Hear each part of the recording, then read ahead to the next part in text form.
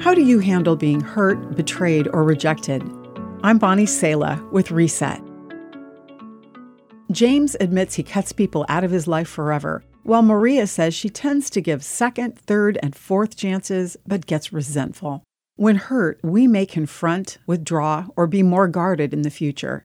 The Bible tells us not to cast pearls to pigs, giving what's deeply precious to us to those who can't appreciate them.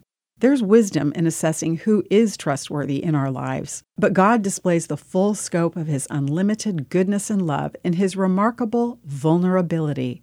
Vulnerability sums up who the God of the Bible is and why His love is unlike any other. In the face of rejection, contempt, and ridicule, Jesus opened His arms wide and gave Himself without restraint.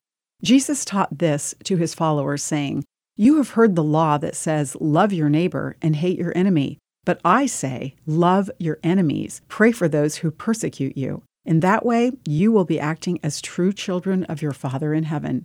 Jesus invites us to follow Him, living with wisdom and vulnerability. As you love someone undeserving, forgive someone who has wronged you, or pray blessing for an enemy, ask God to help you freely give as you freely receive His love, forgiveness, and generosity. This doesn't mean you don't wisely set boundaries with those who've shown themselves untrustworthy, but you're invited by God to leave behind spitefulness, revenge, and bitterness. This is the new way Jesus modeled for us. God promises that when we yield to Him in this vulnerable love, His mighty power can work in our lives beyond what we can even imagine. I'm Bonnie Sala with Reset. To hear this again, read or share this, or to find more resources like this, visit guidelines.org.